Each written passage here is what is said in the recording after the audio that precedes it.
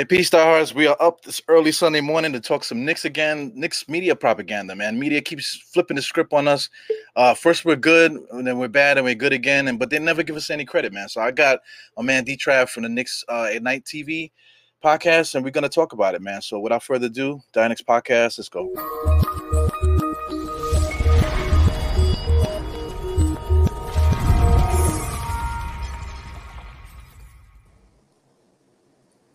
Hey man, what's going on? What's up, my man? How's everything going? Everything's good, man. Good to see you as always. We were talking offline for a little, man. I like the Knicks community, man. We got some funny guys, man. You're a funny dude, man. Yeah, man. Yeah, so we're gonna talk about the whole media propaganda thing, man. This is actually like your idea. So coming on the podcast to do that, thank you very much, man, for coming on with me. Yeah. But you actually play ball, right?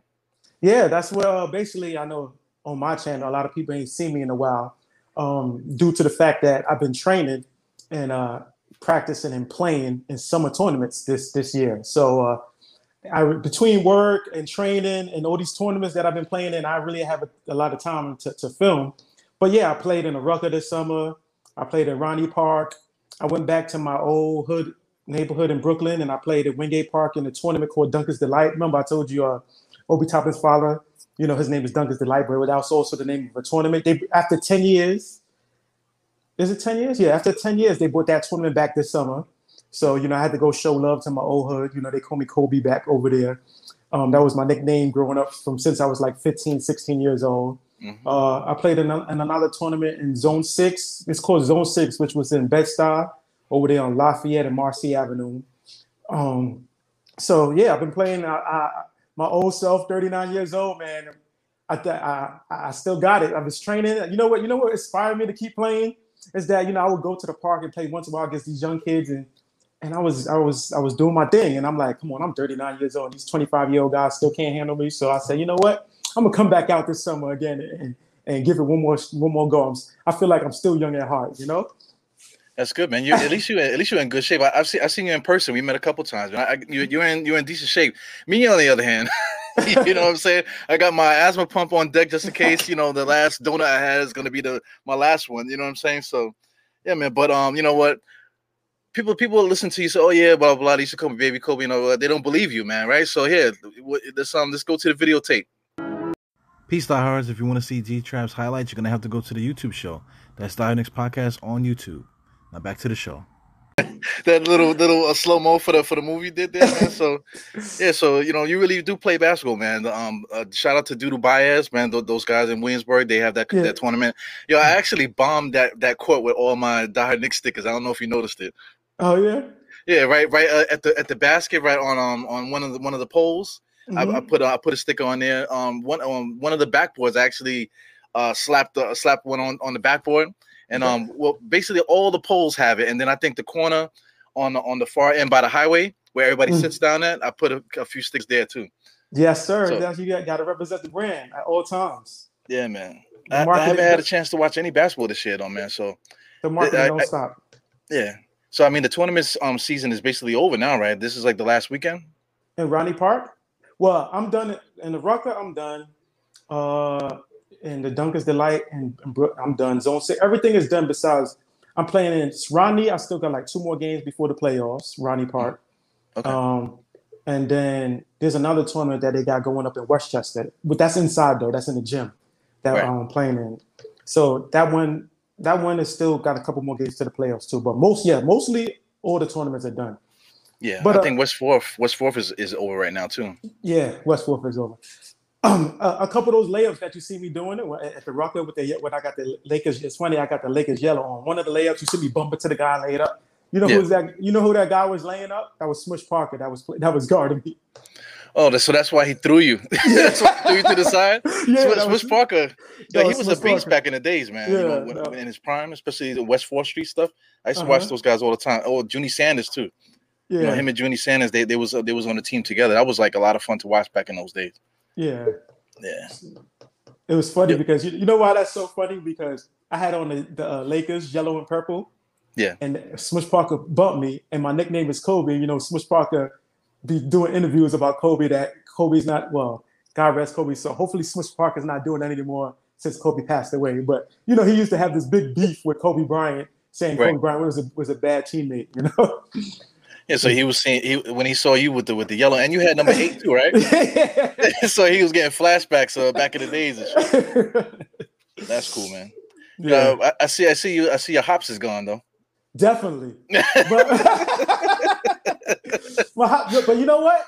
If I lose about 10, 50 more pounds, I think I can get it back. But some of those highlights are a little deceiving because, all right, when I was training, I kind of overdid it. So what happened was I kind of got like a heel spurs and plantar fasciitis. So some of those highlights you see me, I'm actually playing on one foot because my right heel was messed up in some of those highlights. So I'm like limping on the court, still trying to do moves and stuff because I wanted to play so bad. You know, I would rest it for like a week and then go try to play, and then in the middle of the game, it will pop out like, you know, it will start hurting again. So that's why sometimes when you see me go to the basket, I'm just like, yo, let me just hurry up and get it up there. You know what I'm saying? Because I know I can't explode like I used to, and plus I had a minor injury, you know. Yeah. But well, you know, finishing with both hands definitely is going to help with that. Yeah. So so it's fun. It's fun to put that out there just for some Knicks fans to see, because not everybody is just a bunch of talking heads like the media. You know, the Knicks media. You know, propaganda. You know, just to add the segue to that, man. But you know, a lot of us actually play. We actually played before, and we talk basketball all the time, man. So we know what we're talking about, man. So, how do you want to attack this media thing? What's the first thing on your mind with this? Well, I'm not going to say their names because, you know, I don't ever give these guys any light on our platforms. You know, This is for us. We're here to represent the fans, to represent the culture. You know what I'm saying? We're not going to just say outrageous things just for clicks, you know? So the first thing I wanted to mention is that, you know, some people in the media, no names, you know, have us fighting for a playing spot after we was the 4th seed last year. So basically they saying that last year was a fluke. You know, there was a lot of injuries in the NBA. And, you know, we caught teams, what they said is we caught teams off guard because we play hard every night, you know, and teams usually not used to teams playing hard every night. So basically what the media is saying is that they're going to be ready for the Knicks this year. They know when they go against the Knicks are going to play hard. So therefore, they're not going to be caught by surprise, which is going to lead us to being around the 8th or 9th seed for fight for a playing spot. And I absolutely do not agree with that. According to our key additions that we had this summer from free agency, as you know, Kemba Walker, Evan Fournier, and the people that we drafted in the draft, you got Miles McBride, you got Quentin McGrime, the kid Sims, and we brought everybody back, you know, from last year. I think people are sleeping on continuity and having the same team that you had last year and running it back as far as familiarity with the team and, you know, chemistry. People will keep forgetting that chemistry is very important when it comes to basketball. So I just wanted to touch on that, the team chemistry, the key additions, and why do I think that, yeah, we could probably do the 4th seed again, maybe even better. I don't agree with some of the key additions of other teams that are going to make them so much better than us. What is your thoughts on that? Yeah, I agree with you, man. You know, just shout out to the chat, everybody to say Knicks community, movies and stuff. I never seen movies and stuff before. We got Robert Parrs here, also Supreme Lord, I guess that's how you want to call yourself. But Robert Parr, he's saying like the media is still living in the past, bringing up all the bad years and all this other stuff. So I think that's what it is too, man. They just are stuck in the past of how much we've been losing and whatever. They don't want to give us the credit. But even when we were winning, even back in the days, like in the Ewing era. And even when we were winning with the Melo era a little bit like that, they never give us credit for nothing. We make it to the finals, you know what I'm saying? They already, you know, threw us down that we weren't going to make the playoffs again. That's how it always is with the Knicks. It's just not fair. And what I want to say too, just to add on what you're saying, is it's like we made the playoffs, we did everything that we did, but like they analyze it so heavy just to say that, oh, you know, Knicks, the other teams are going to be ready for us. You know, they're breaking it down so hard just to hate on us. You know, right. I never seen that in my life, man. Any fan base across the world, soccer and all this stuff, nobody talks about a team the way that they talk about the Knicks. I mean, like the Yankees maybe, but it's really more crybabies because they think everybody wants the Yankees to win every year. You know, so if the Yankees don't win, everybody's crying. You know, but you know, it's not the same here with the Knicks. With the Knicks, if the Knicks win, you know, you would think that we lost every single game. Right. You know, the way that they analyze our stuff. So it's just not fair. You know, it's really not fair. You know, shout out to Kendrick Perkins too, because Kendrick Perkins been talking great about us all year. Mm-hmm. You know, and then all of a sudden now his last take was saying that we're not going to make the playoffs now. But Right. he was just talking. You know, they must have gave him a bug in his ear and said, "Listen, man, all that good Knicks stuff, man, is not getting any clicks. You know what I'm saying? Yeah. You need to throw something in there." So that's what it is. It's the business of just negativity. You know, that's what sells these clicks and stuff. You know, which is unfortunate, man. Right. I'm gonna go to NBA.com real quick. I want to go to the regular season standings, how we ended the year, the teams that was underneath us that they have above us this year. All right, on the screen, I'll put up Basketball Reference. Okay. Yeah, so that's the Eastern Western Conference. Right. Let me see. I'll break it down to the division standings. So what are you seeing here? So that's the division, right? So we was above the Hawks, so they saying the Hawks is going to be better. What was the key additions for the Hawks this year? Just the draft. I don't think they did anything else besides the draft. Besides the draft. Yeah, so they didn't sign any new players, anything like that. And didn't they lose Lou Williams? Oh yeah, well Lou Williams, I forgot what team he signed for. Right. But outside of that, they didn't add anything to the team that I could think of. And Lou Williams was a key player for them. If you notice, when they took Trae Young out the game, and when the Knicks was playing the Hawks in the first round, it was Lou Williams who I was doing the scoring and giving us problems when Trae Young wasn't in the game. So you could cancel that team out. One team that they think is still going to be better than us, they actually lost a player when we got better, and it seems like losing Lou Williams will make them worse. Don't you think? Yeah, I think so. Because I mean, right now they don't have a backup point guard because Lou Williams is basically the backup point guard for them over there. So now they're relying on Sharif Cooper to be that guy, and we already know that Sharif Cooper's in McBride's back pocket right now. You know what I'm saying? Right. So if you want to contain him, just put McBride's in the game. Right. So yeah. So I mean that's the thing. I'm not going to give a team credit if they didn't get better. Knicks got better, and we get no credit.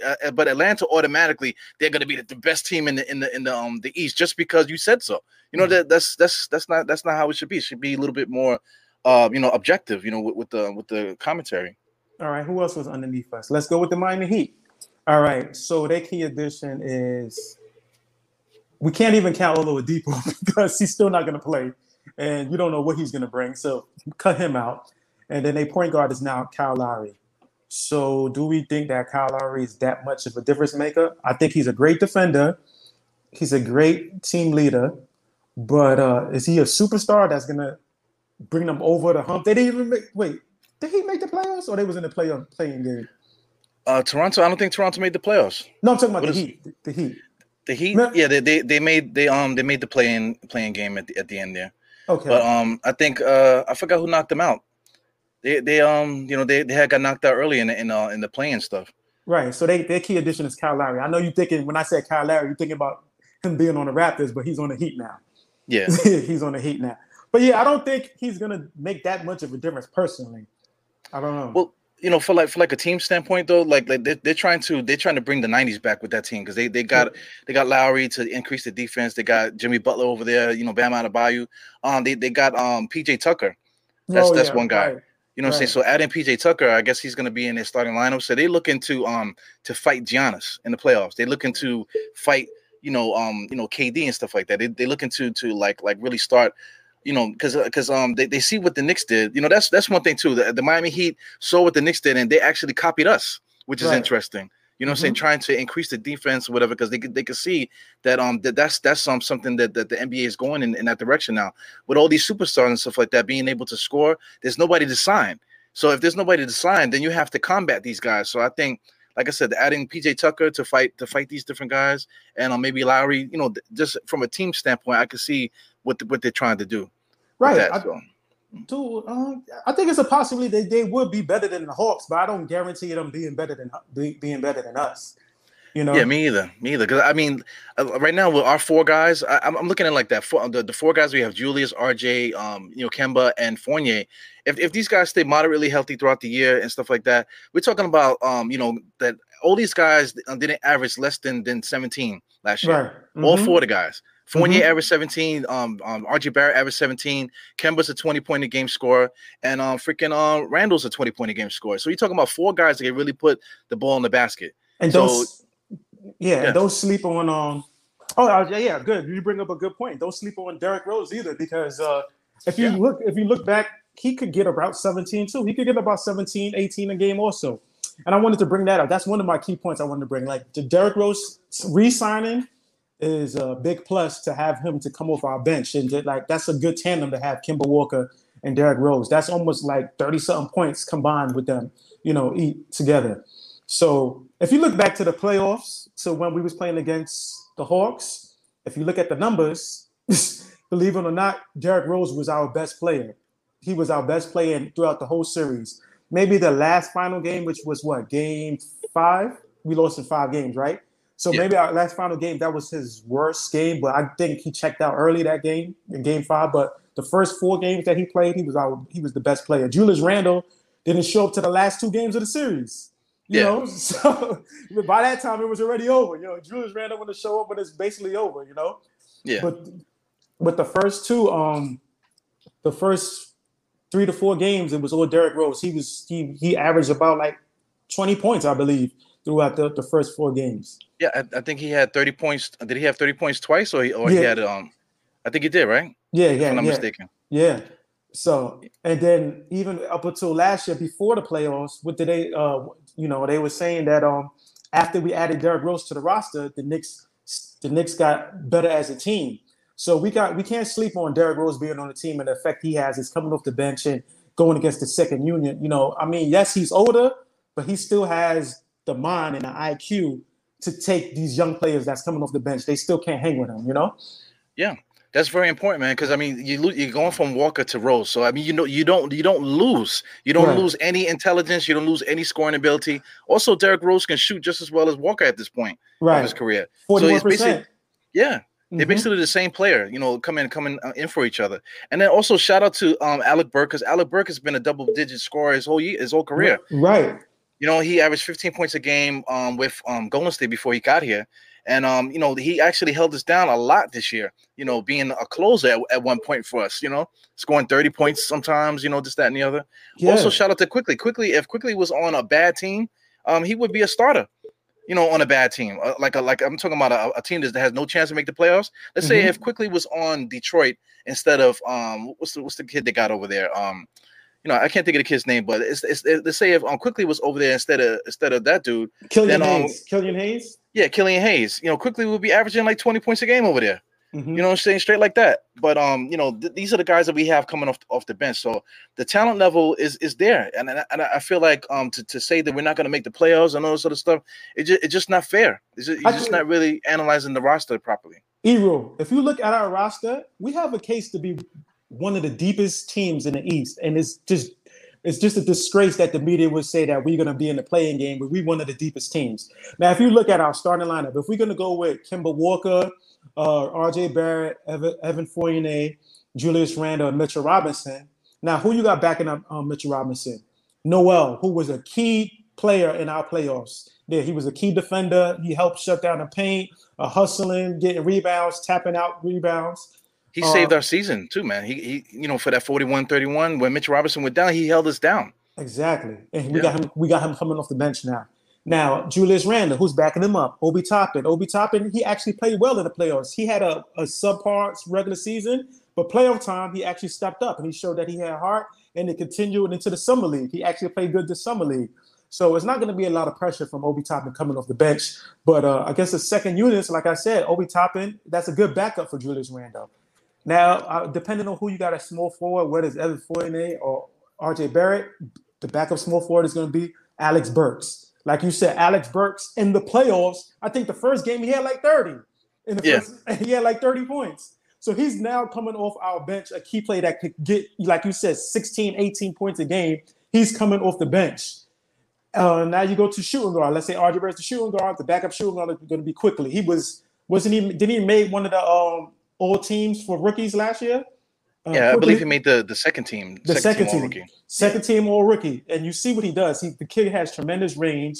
He can handle the ball, and his flow of the game is crazy. He's the backup shooting guard. And once again, we're going to go back to the backup point guard is Derrick Rose. Our backup team, our 5 coming off the bench, can actually win a couple games starting in the NBA. So how can they say, you come up, you start Derrick Rose quickly, Burks, Obi Toppin, and Noel. I'm sure we could win a couple, beat some teams with that. Some of the bottom teams like the Pistons and the Magic and the Cavaliers, we could probably beat them with that team. Yeah, imagine that. This guy Popovich used to do that with the Spurs. He used to just take the whole starting lineup out and just put the bench in there, and they would actually win. I think they beat Miami one time on TV. Right. With the starters all taking a rest and stuff like that. So I mean, like the Knicks can actually flip the script, put the bench as the starters, and have the starters as the bench, and it's still going to be the same outcome. Right. I mean, that's another thing too. Just the simple fact that. Like it's like two different playing styles. So once you prepare for that first unit, now the whole game changes once the bench comes in, because those guys are going to be looking to run, especially with Obi and quickly and Burks and stuff. They're going to be looking to push the envelope, and then like as the game goes along, according to who's rocking, that fourth quarter is you don't know who's going to be out there. So I think all this is keys. This going to get us to basically possibly getting us back to that 4th seed again. Definitely not a plan.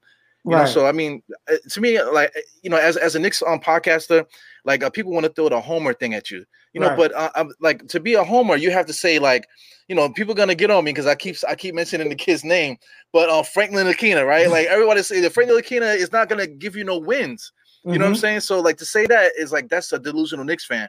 But right now, the way that me and you are breaking it down and how these guys can improve the team, this is not a Knicks fan being delusional. This is facts, because like I said, we're here to break down basically the whole East here. Right. You know what I'm saying? So we're gonna talk about everybody's roster and this and the other, but talk objectively. Look at our team. Exactly.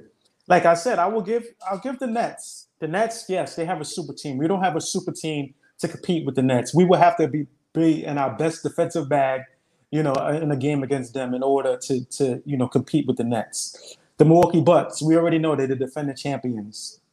So once again, but we played them good last year when we both the Nets and the Bucks, with less offensive weapons. We played both of those teams good last year. I actually think we blew out the Bucks one of the games that we played against them. If you recall, but that was that first game. Yeah, that first game we played against them. I think we just smacked them that first game. Yeah, so I'll give the media the Bucks and the Nets, but as the Sixers go, I don't know what's going on with the Sixers, right? Ben Simmons is not picking up his phone. He's thinking he's gonna get traded. His mind is all messed up, So yeah, he just seen his ex-girlfriend in the championship with Devin Booker. She went from a loser to a winner. We don't know. And also too, Andre Drummond got what's the name? Joel Embiid got real estate, in his mind and shit, Yeah, from their competition against each other. Right. Isn't that weird? Why did Andre Drummond sign with Philly out of all teams? He could have went to a team and actually started, but he said, "Yo, let me go to the guy that has me in his back pocket." You know what I'm saying? Why would he do that? You know what? That might have been all friendly banter. Like on the court, I'm gonna clown you. I'm gonna go against you. Do anything it takes to get in your head. It's kind of like Michael Jordan, right? Michael Jordan. Remember, Michael Jordan and Patrick Ewing was very good friends. But on the court, he'll dunk on you and throw him on the floor, scream in his face, say he hates the Knicks. But in the offseason, him and Patrick Ewing are conspiring to play with each other. And you see what I'm saying? So it could be one of those things. They never did, though. They never did. They never. Ewing was like, man, I ain't going over there. And Jordan was like, I ain't going over there neither, because it's the competition. Right. So I mean, like, if a guy tells, let's say, like I'm saying, you really play basketball, Right. So let's say you got your guys, you on your team or whatever. Say like next season, like the guy that said, yo, man, you got real estate in your mind or whatever. If you say some slick shit like that, to me, that's like fighting words right there. So if somebody says that to you, like, are you going to be like, yo, you know what? I'm going to go on that guy's team next year. Right. And how old is Drummond? I might say, you know what? It might be the new era. That's how the new era is. I even see it in street ball. I'm not going to mention no teams of street ball because I don't want nobody coming for me. But they do the same thing now. They try to create these super teams. They model themselves after the NBA. And I'm looking at it like, bro, if you're supposed to be the best in your neighborhood, he's supposed to be the best in his neighborhood. You want to go against him. That's competition. You want to have bragging rights. But these guys are not like that no more. They're like, you know what? If I could team up with you and we could win the championship, I don't care if I average 5 points or whatever anymore. And I'd rather just win the championship and follow the footsteps and be friends with everybody. That's just the way it is now. So I don't know. Maybe Andre Drummond was like, listen, man, it was all fun and games, and Joel Embiid is one of my favorite players, and I don't mind playing with him. But Andre Drummond is 28 years old now, man. He's like in his prime. Yeah. He's in his prime of his career, and you decide, how much he makes? $2 million a year for next year. $2 million. He probably feels like he's a key addition to the Sixers, and he can help them get to the championship. Who knows? I don't know. Oh man. Remember? Go ahead. Well, no, go ahead. What were you gonna say? I was gonna say, and I think Andre Drummond realized that through the buyout, he got picked up through the Lakers through the buyout market, right? I think he realized that his value in the NBA, that's why he signed with the Sixers, is not very high. Because when he was on the Pistons, it was the Pistons, right? Or was it the Cavaliers? Was it the Pistons? The Cavaliers, I think, was it was both teams. He was on both of those teams. But which team did he finish out with? I think Cleveland. Cleveland was the last one he was on. All right, so when he was on Cleveland, they was trying to get rid of him for a bag of chips, and nobody wanted him. So I guess he figures now. Like, remember, the Knicks was thinking about getting him. A lot of teams was thinking about trading for him, but nobody budged. So I think he knows that his value is not as high as he thinks in his head. So he's just like, you know what? I'll be a backup center to Joel Embiid. Maybe I'll ride his coattail, and then something good to come out of it. Yo, man, his agent has got to be like the worst, or whoever is in his ear. Because I mean, like nobody wanted him just because he was making like 27 mil. So nobody wanted to make that trade. The Knicks could have done it. You know what I'm saying? But they didn't do it. They held on to their chips and whatever, which was a good idea. But future wise, he went to the LA Lakers to like ride the coattails to a championship. Right. That didn't work out for him. You know what I'm saying? So given the fact that all that stuff that nobody wanted to trade for him, and now everybody's really analyzing, is he even a max player? They're really going crazy with the analytics and stuff like that. So now people are ready to make the decision that he's not worth nowhere near $27 million, right? So then you go to the Lakers to ride a championship. That didn't work. They didn't re-sign you. They went and got Dwight Howard back, and they already got their history. They already had Dwight Howard twice already. So this is like the third time they got Dwight Howard. So that what does that say about you? So now you went from $27 million, right? You got the buyout and this, that, and the other, to $2 million, and you're backing up Joel Embiid. Yo, that is he just committed like career suicide, because he will never make I don't think he would ever make no more than $10 million now. Right. Absolutely. And he's in his prime. He's still gonna give you, like, if you give him a shot, he still can give you 15 and 12. That's what he's been doing. Right. You know what I'm saying? So I mean, it's a shame. It's a shame to the same thing like with this guy Dennis Schroeder. Like, whoever is in his head, in his ear, man, they just made him, they put him in a position, and he was on the Lakers too, man. So maybe it's a conspiracy or something. These guys, they just have the wrong guys in their ears, messing up their careers. You want to go down that path? We could go down Dennis Schroeder, Andre Drummond. Don't forget Victor Oladipo. He was projected, like you said, to get $28 million. The Rockets was going to give him like at least half of that. I think the Rockets was willing to give him like at least 16 or 15, right? I think the Pacers was willing to give him like the 28. He turned it down from the Pacers. He turned it down from the Rockets. All that to be a free agent. What is he making right now? $2 million? Yeah, he's another one. He's making like garbage. So it's just bad decision making. Because I mean, it's one thing, like, you don't want to be on that team that you're on, and people just you think highly of yourself and this and the other.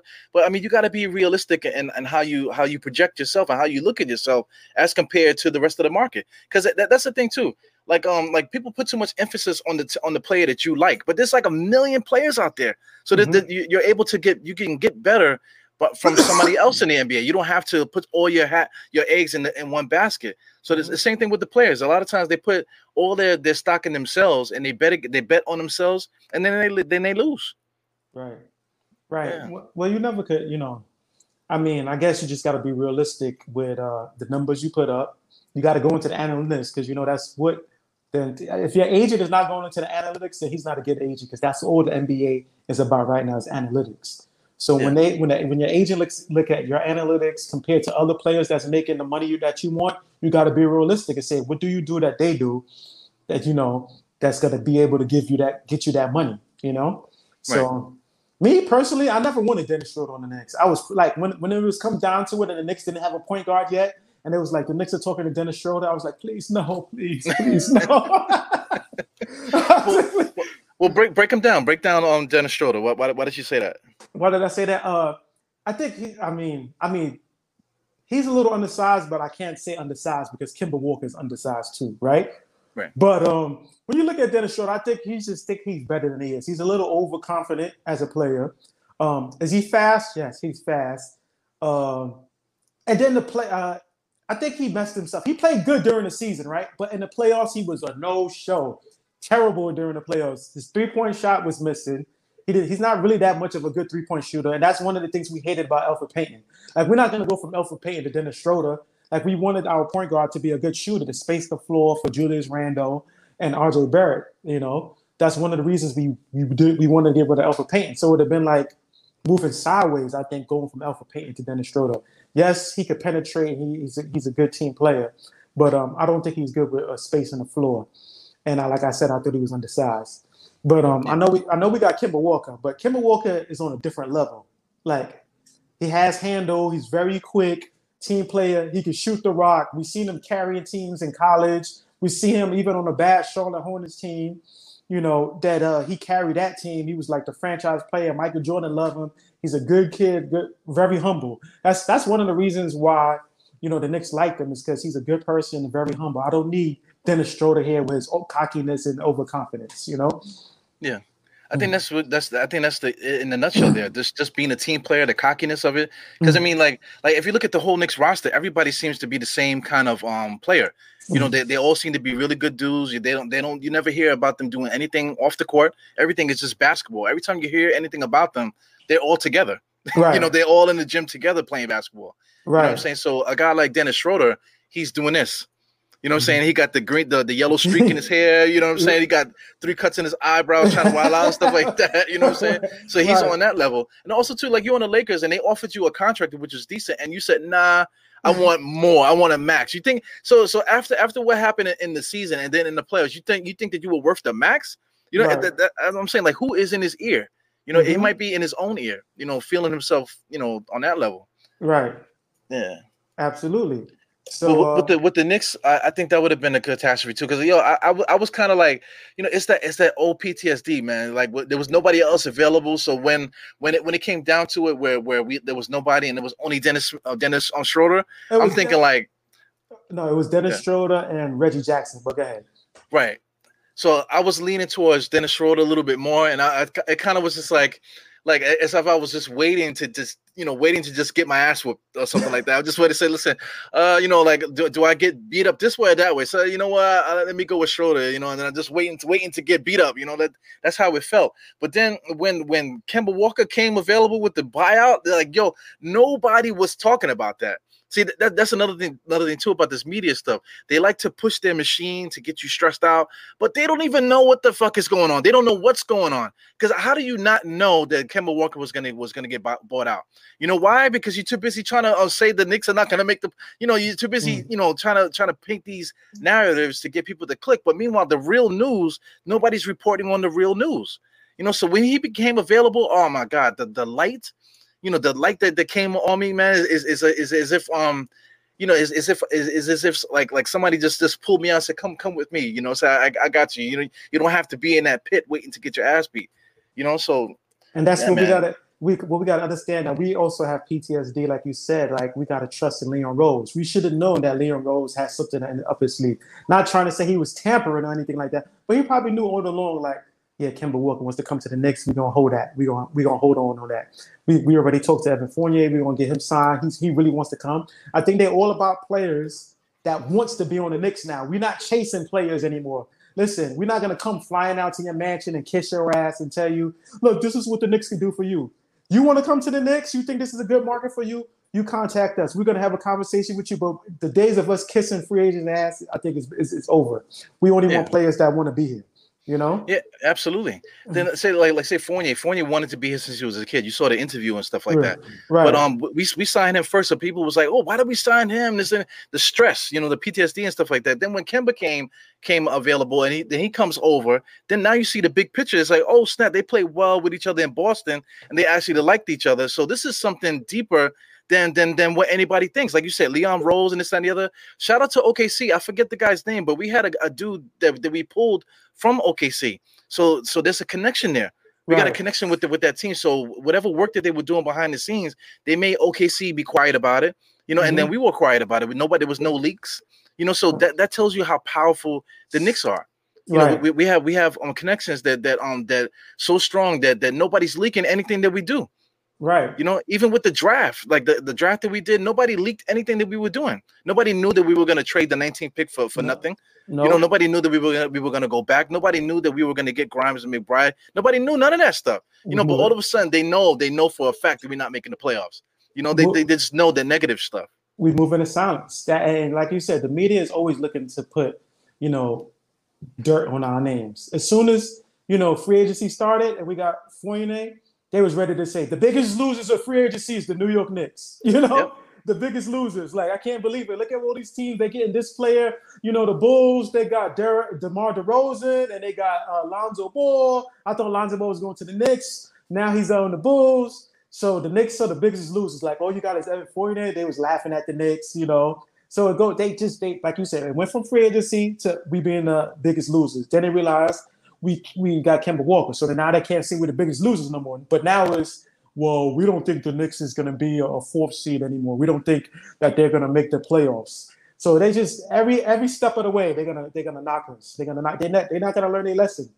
We're gonna have to prove it once again. We got basically the same team as last year with upgrades.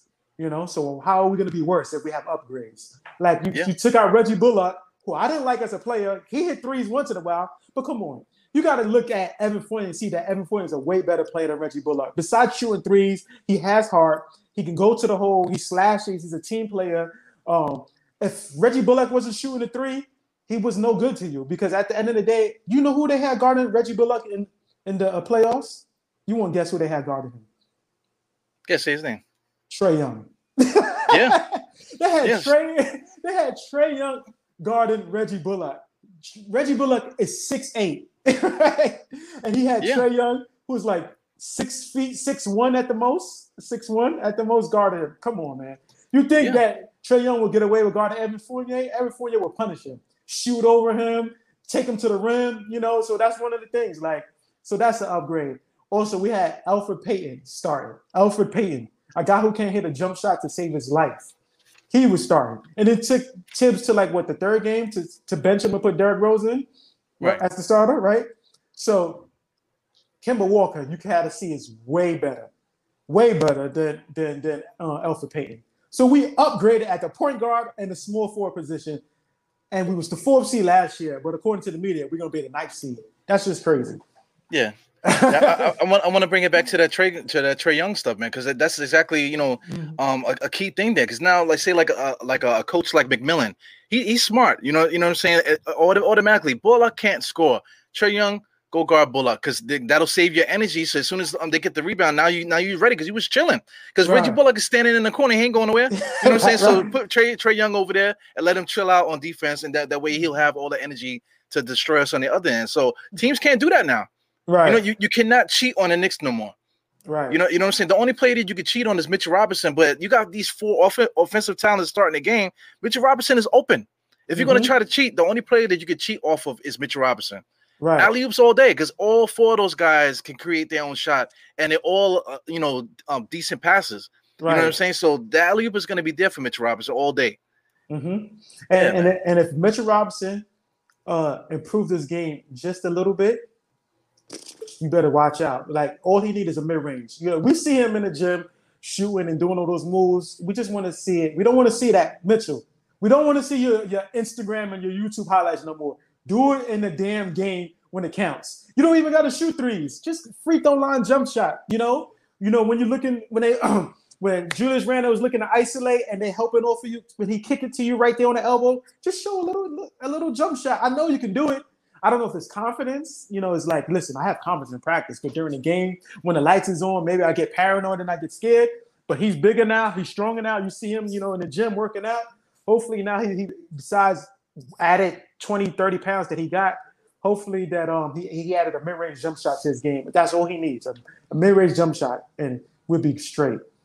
Yeah, he gave us a little insight to that too. He said the coaching staff was working on his jump shot because, like, not for nothing, like if you watch it, because you play ball, this fucking guy, his jump shot, when he gets it, he ends up like this at the end of the jump shot. Like, there's no way in the hell that I'm gonna say, hey, Mitchell Robinson, you shoot that jump shot, because he's smacking himself in the face with his elbow every single time that he shoots a jump shot. So I don't want him shooting that. But anyway, like you said, if the Knicks brass was able to tweak that and get him in, to at least have like decent form where you could trust him to then that'd be great. One thing too, because me and shout out to Evergreen. Last night, me and Evergreen talked about Mitchell Robinson for 45 minutes, bro. Yeah, it was crazy, man. But I'm actually cut it up so guys can go right to it on YouTube a little bit later.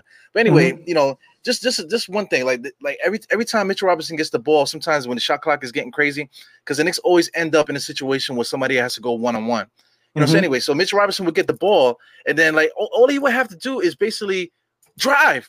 The lane is open, just drive.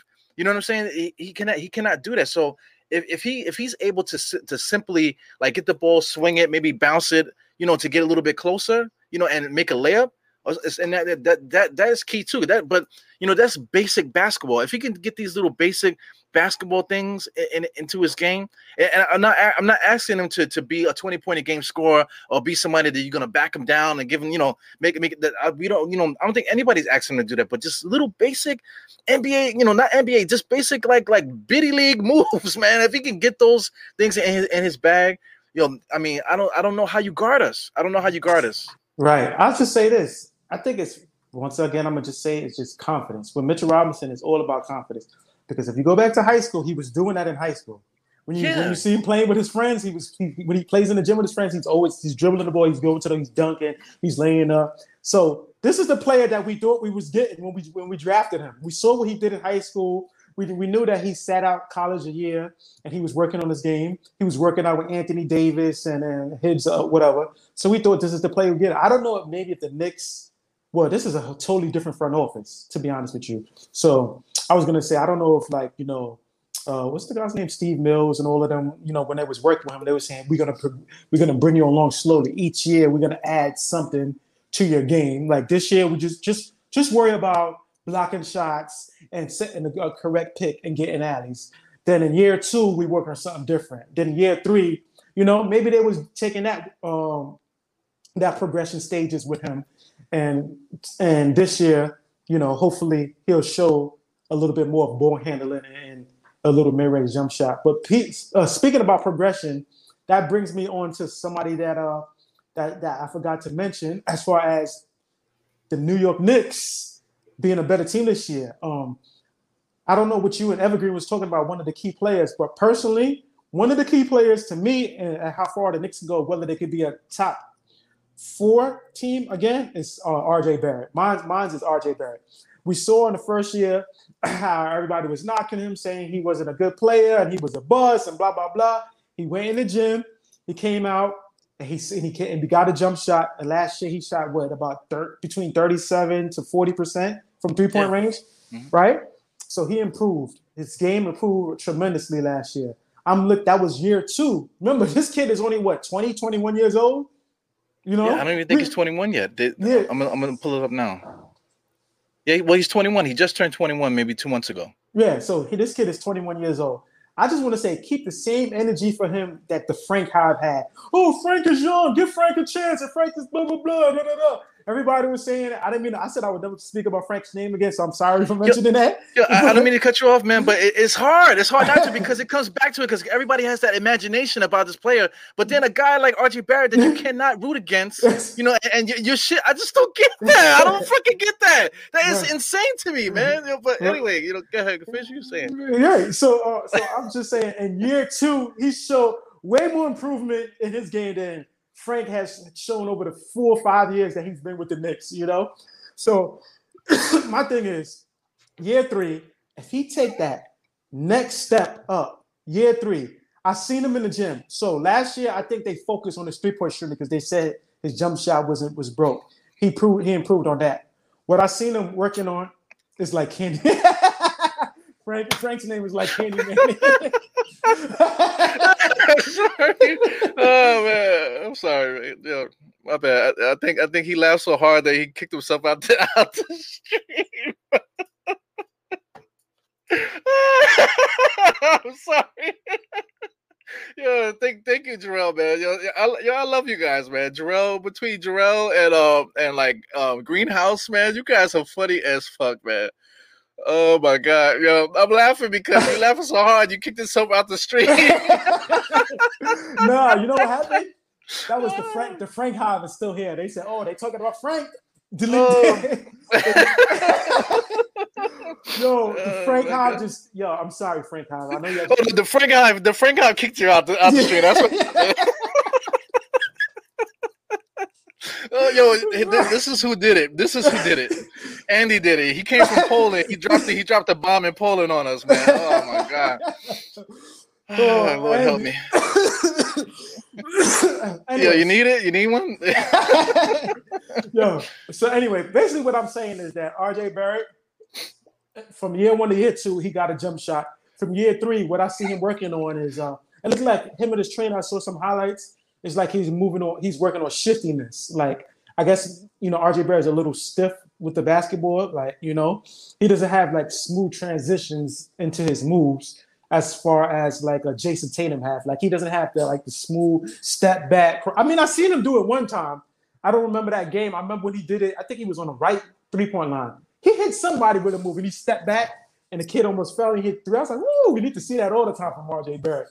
What, in Canada, right? You're talking about yeah. When he did that was like, woo, baby. You know what I'm saying? Yeah. So if he improves on just being a more, I like to see him post up a little bit more. When he has a mismatch, like he has a smaller guy on him, post up a little bit more, and then more shiftiness with the ball, just not be like real stiff with it. If he could show that this year, then and what was he, like 17 a game? Let's give us 20. Give us 20. Just 3 more points. If he could give us 20, 21 a game, because if you look at the improvement, if you look at players like Jimmy Butler and such like that, over their first 3 to 4 years, you saw the improvement from I think he's actually ahead of Jimmy Butler. I mean, I'm not trying to say he's going to be the next Jimmy Butler, but as his progression goes, as year 1, year 2, year 3, I think his timeline is projected better than Jimmy Butler's timeline was when he was with the Bulls. Yeah, I'm with it. I'm with that. Definitely. I was trying to figure out what trainer that was, but it was Drew Hanlen. Drew Hanlen. That's his name. Yeah. Yeah. So I mean, like the video you were talking about, he had him doing like a basic move, kind of like going like that. That's bitty stuff. That's stuff that you're teaching little kids to to learn how to figure out how to do that in and out, and the crossover is that movement just to get the knees loose. That's something that we used to do as kids, to try to get right. So I mean, that's all that is important and stuff. But what I want to say about RJ is that I just think that even if he doesn't get that into his game, because I feel like that's a lot to do, because it's really like you just have, it's a concept. Like you have to agree to that concept to do it in order to get that bop and all that other stuff. Because like a lot of guys you could teach to say, like my son, for instance. I got an older son. He's about to be 18 soon. So when he was playing, I just couldn't get him like in games to break out of that rut where he would just drive all the way and stop and get stuck. And then I'm like, yo, why did you do that? Like, do what I was showing you in the thing. So it took me. We used to argue and stuff. So then one summer, he said, yo, Dad, I got like when the school year started, he said, yo, Dad, I got better. I can't wait till you see me play. So it's winter time, so he's in gym in school, and every day he keeps telling me, yo, Dad, I was doing this, I was doing that. I'm like, yeah, whatever, man. So as soon as the weather got better, we get in the park, and it just clicked. Everything that I was showing him, it just clicked. So I mean, that's something that I don't. It really takes repetition and stuff like that. So I think he can do it. But what I'm trying to say is that I think even if RJ Barrett doesn't do that, I think that just his impact in the matter with the 4 guys that we have that I'm talking about, he's one of those 4 guys. I don't like to talk about like first, second option, third option in a matter of a team. I think just what he brings to the table right now even with the little step back that he just showed in the FIBA tournament. I think that that's all valuable, man. He's definitely going to be there as a defender. That corner three is definitely going to be something that's going to be his shot a lot. Getting passes on the drive, that type of thing. You know, it's going to be just basic what he does now is going to be so important to basically all the other players on the team. Right. You know, because Kemba Walker is going to love a guy like RJ Barrett. You know, Fournier is gonna eat. You know, in back and forth. Both of those guys are gonna eat off each other, RJ and Fournier. And then Julius Randle is gonna be like Trae Young was last year. You know, guarding Reggie Bullock, because he gonna be drinking Mai Tais in the corner. He don't have to work as hard. Right. You know what I'm saying? So that's key that's a lot of key factors you said there, as far as like RJ Barrett having Fournier and Kemba Walker will relieve a lot of pressure next time. You know, you got to worry about, everybody knows Kemba Walker, his reputation. You got to worry about Kemba Walker. You got to worry about Fournier. He could shoot. You know, it's kind of like the Hawks when they had Bogdanovich and what's the other guy named Huerter? What's the other white guy that they? Huerter. Yeah. I was gonna say Opie, but that ain't right. Yeah, but they had like Fournier is kind of like equivalent to them. Like you can't leave him wide open. You see what I'm saying? You gotta, and even he's a good player. So all I'm saying is that having those two guys next to him should open up his game a little bit more. And Julius Randle, that brick wall that they was building against him in the Hawks, because they're like, listen, we're not worried about Payton.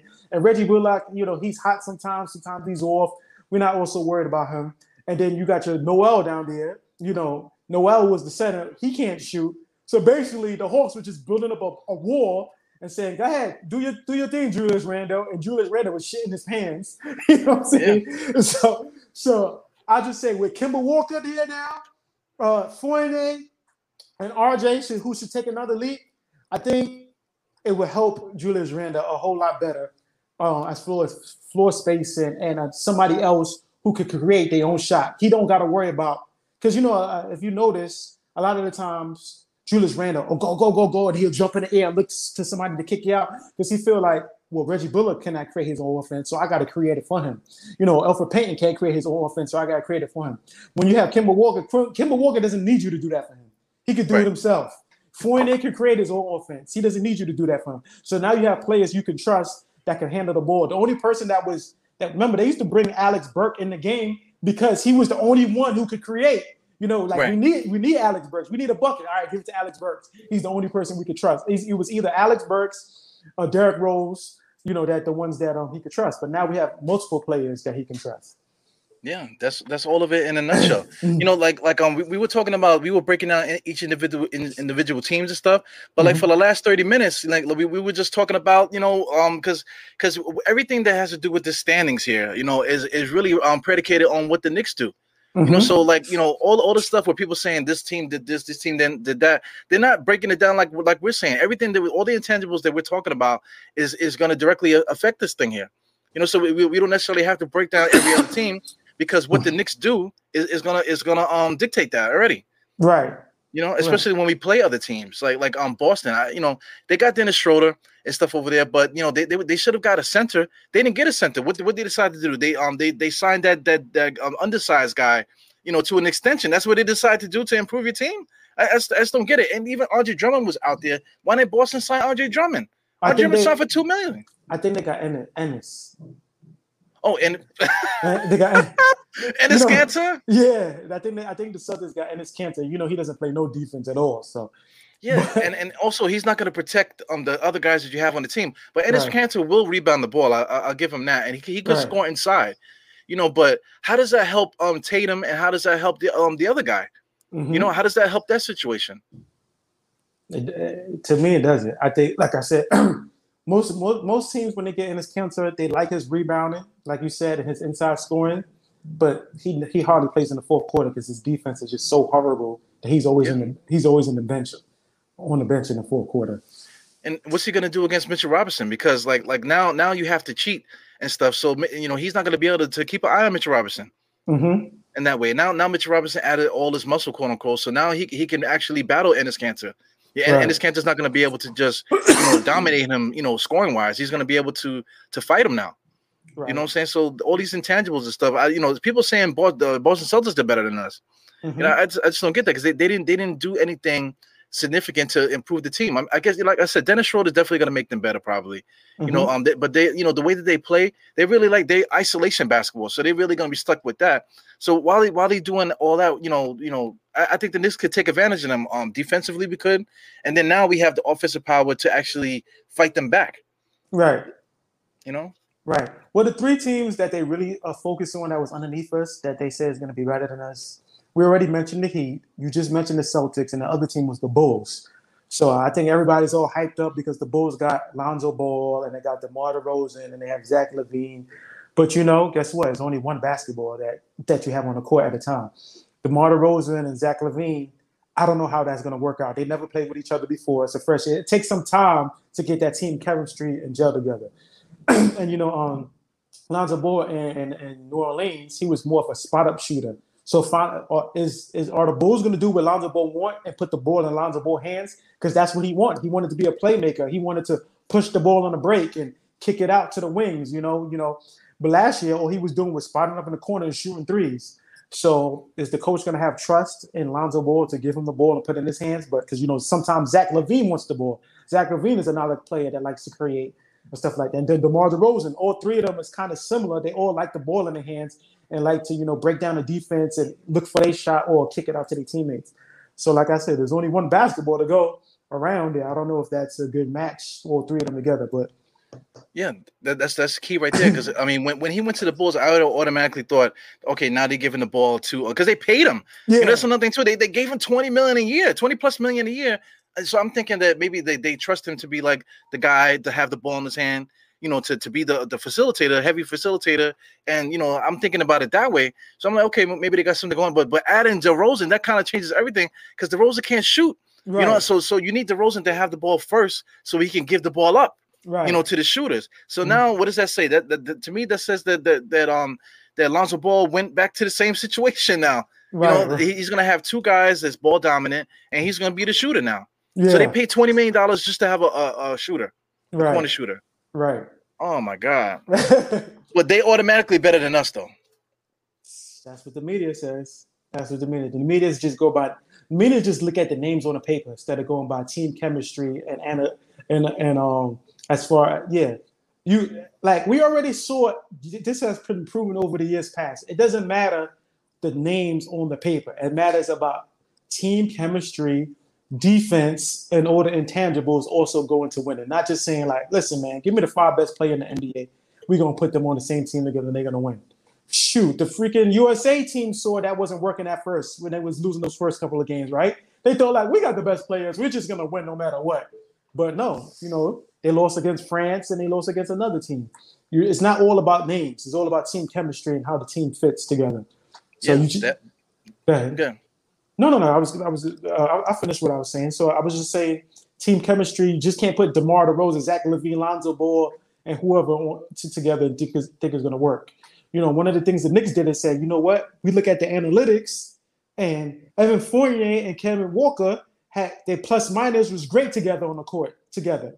So let's implement that into the offense that we already have and see how that works. They took into chemistry, not just names, as far as adding players to their team, and that's a key thing you got to do.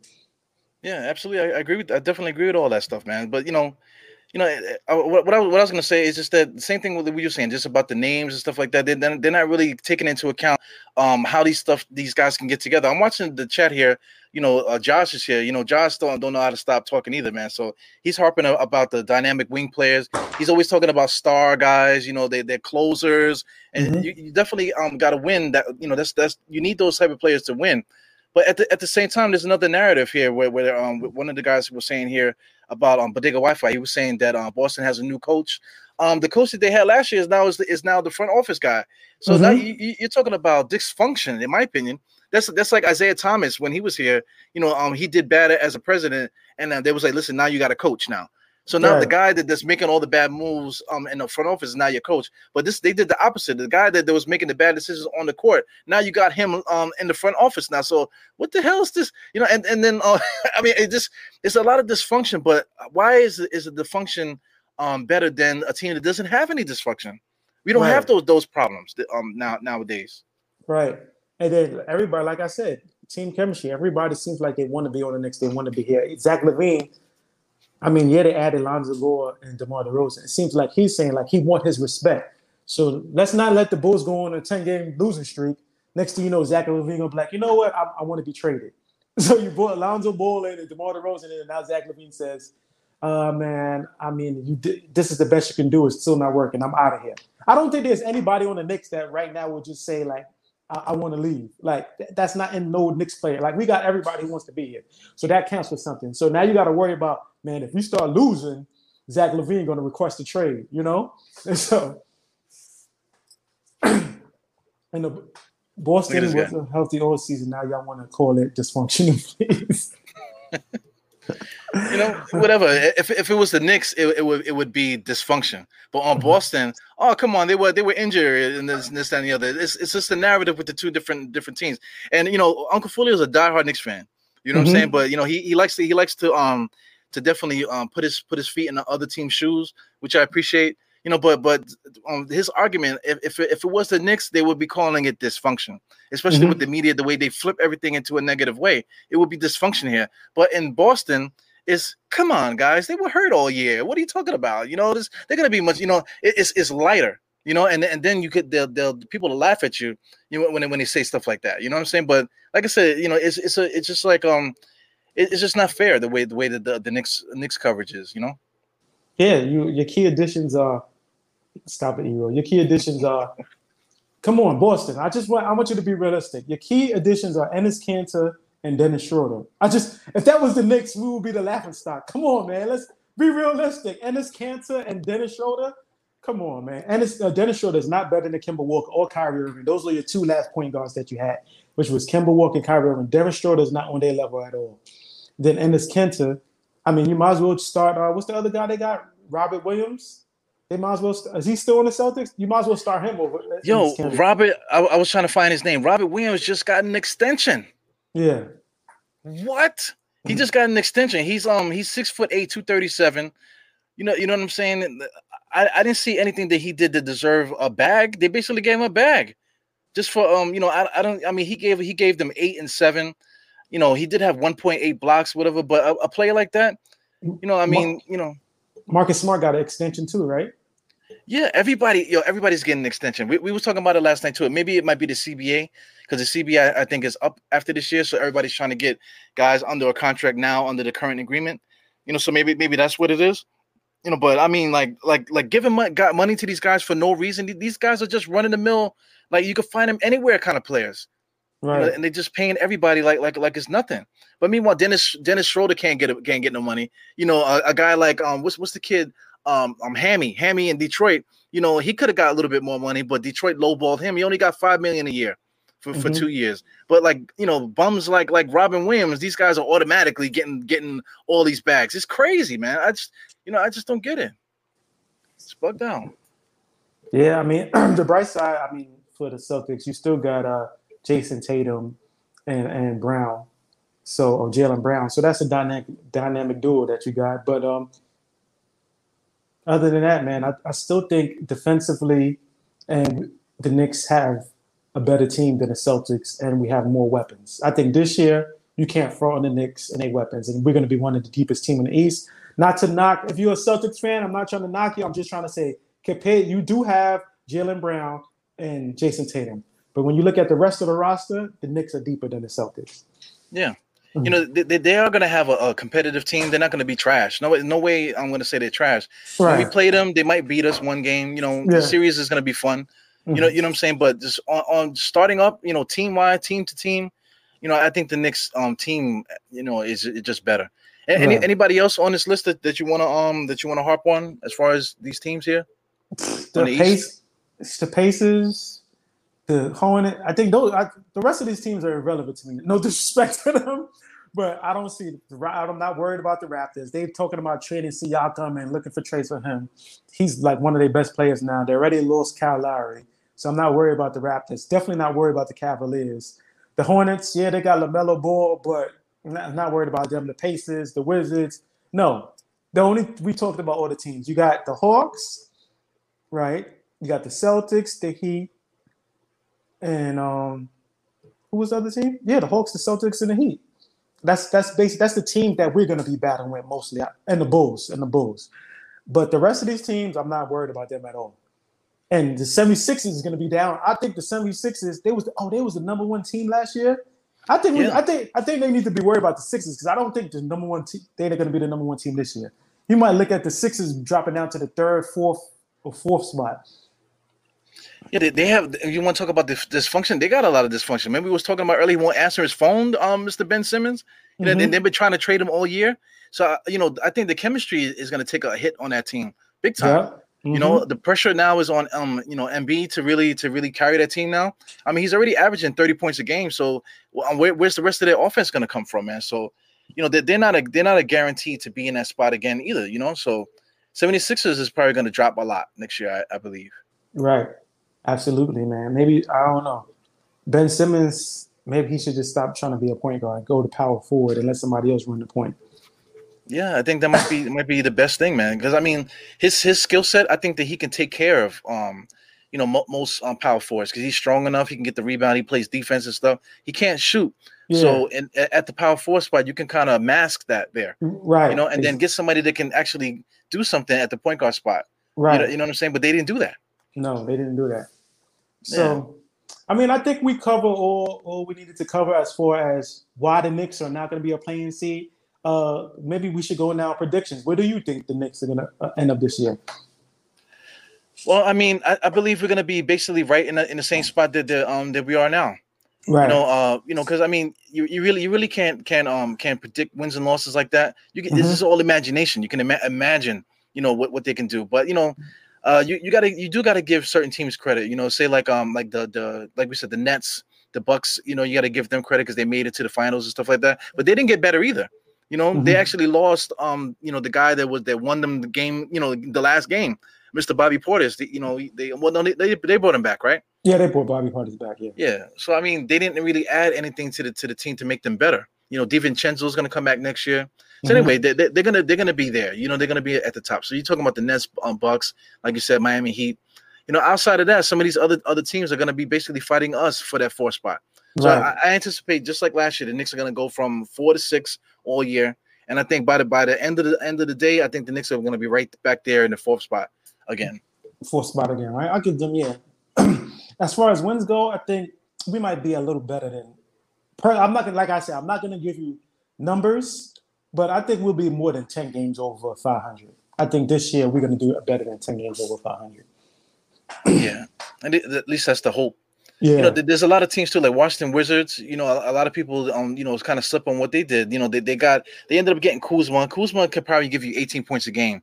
Once he's on a team that doesn't have to worry about LeBron James and all that pressure. I think he could probably give you 18 because he did that in LA already. Right. So let's say if he does that, then you're talking about the Japanese brother, what I'm saying? He's over there. He's good. The other kid too, they picked up in the draft. I don't have the names up here, but they have a lot of guys. They also picked up, my man from the Nets. They still got Dinwiddie. Yeah, Spencer. Yeah. Dinwiddie. Yeah. Yeah, they still got Dinwiddie. So I mean, they do have enough players there, so they're a team that possibly could sneak and up the standings a little bit too. Right. Yeah. Right. Absolutely. I'm just not a big fan of Kyle Kuzma. I know you mentioned him, but yeah, to me, he just seemed like a guy that would get numbers on a bad team. Like, yes, he would score a lot of points, but it would have no effect on the game. That's just the type of play he comes off to me. Yeah, I agree with that. I think with him too, he's more like he's worrying about like his brand more than anything. Yeah, I think he loves the game. And don't get it twisted, but I just think that. He just doesn't have his mind wrapped correctly on his game. Some of the names too. It was Roy Hachimura. The other guy was Denny Avdija. He might actually do something. They also have Bertans on that team. Thomas Bryant. Ish Smith, I think, is still there. I'm not sure if he left the team or not. But they have a lot of guys that they can actually probably sneak maybe into the play-in area. Yeah, definitely. That's where they was at last year. Yeah. Yeah. Like I said, yeah, they'll be fighting with the Hornets and the Pacers for that play-in. I think it's over for the Cavaliers. I think the franchise is terrible. The Raptors, I think they winning days is over. Yeah. Yeah, all those are just bottom playing kind of guys there. Yeah, absolutely. So that's it, man. We basically covered everything. Thank God for Knicks podcast, right? Right, and we didn't spend 45 minutes on one crazy subject. On Mitchell Robinson. God damn it. Like I said, for those that don't want to keep skimming through that podcast, I'll cut it up so you guys can see the point when we started talking about Mitch Robinson. That was the podcast from yesterday. Mm-hmm. But today, man, as you can see at the bottom of the screen, that's D Trav from Knicks at Night TV. Like I said, he's an all-star basketball player, man. So that's why he wasn't able to post as much content recently.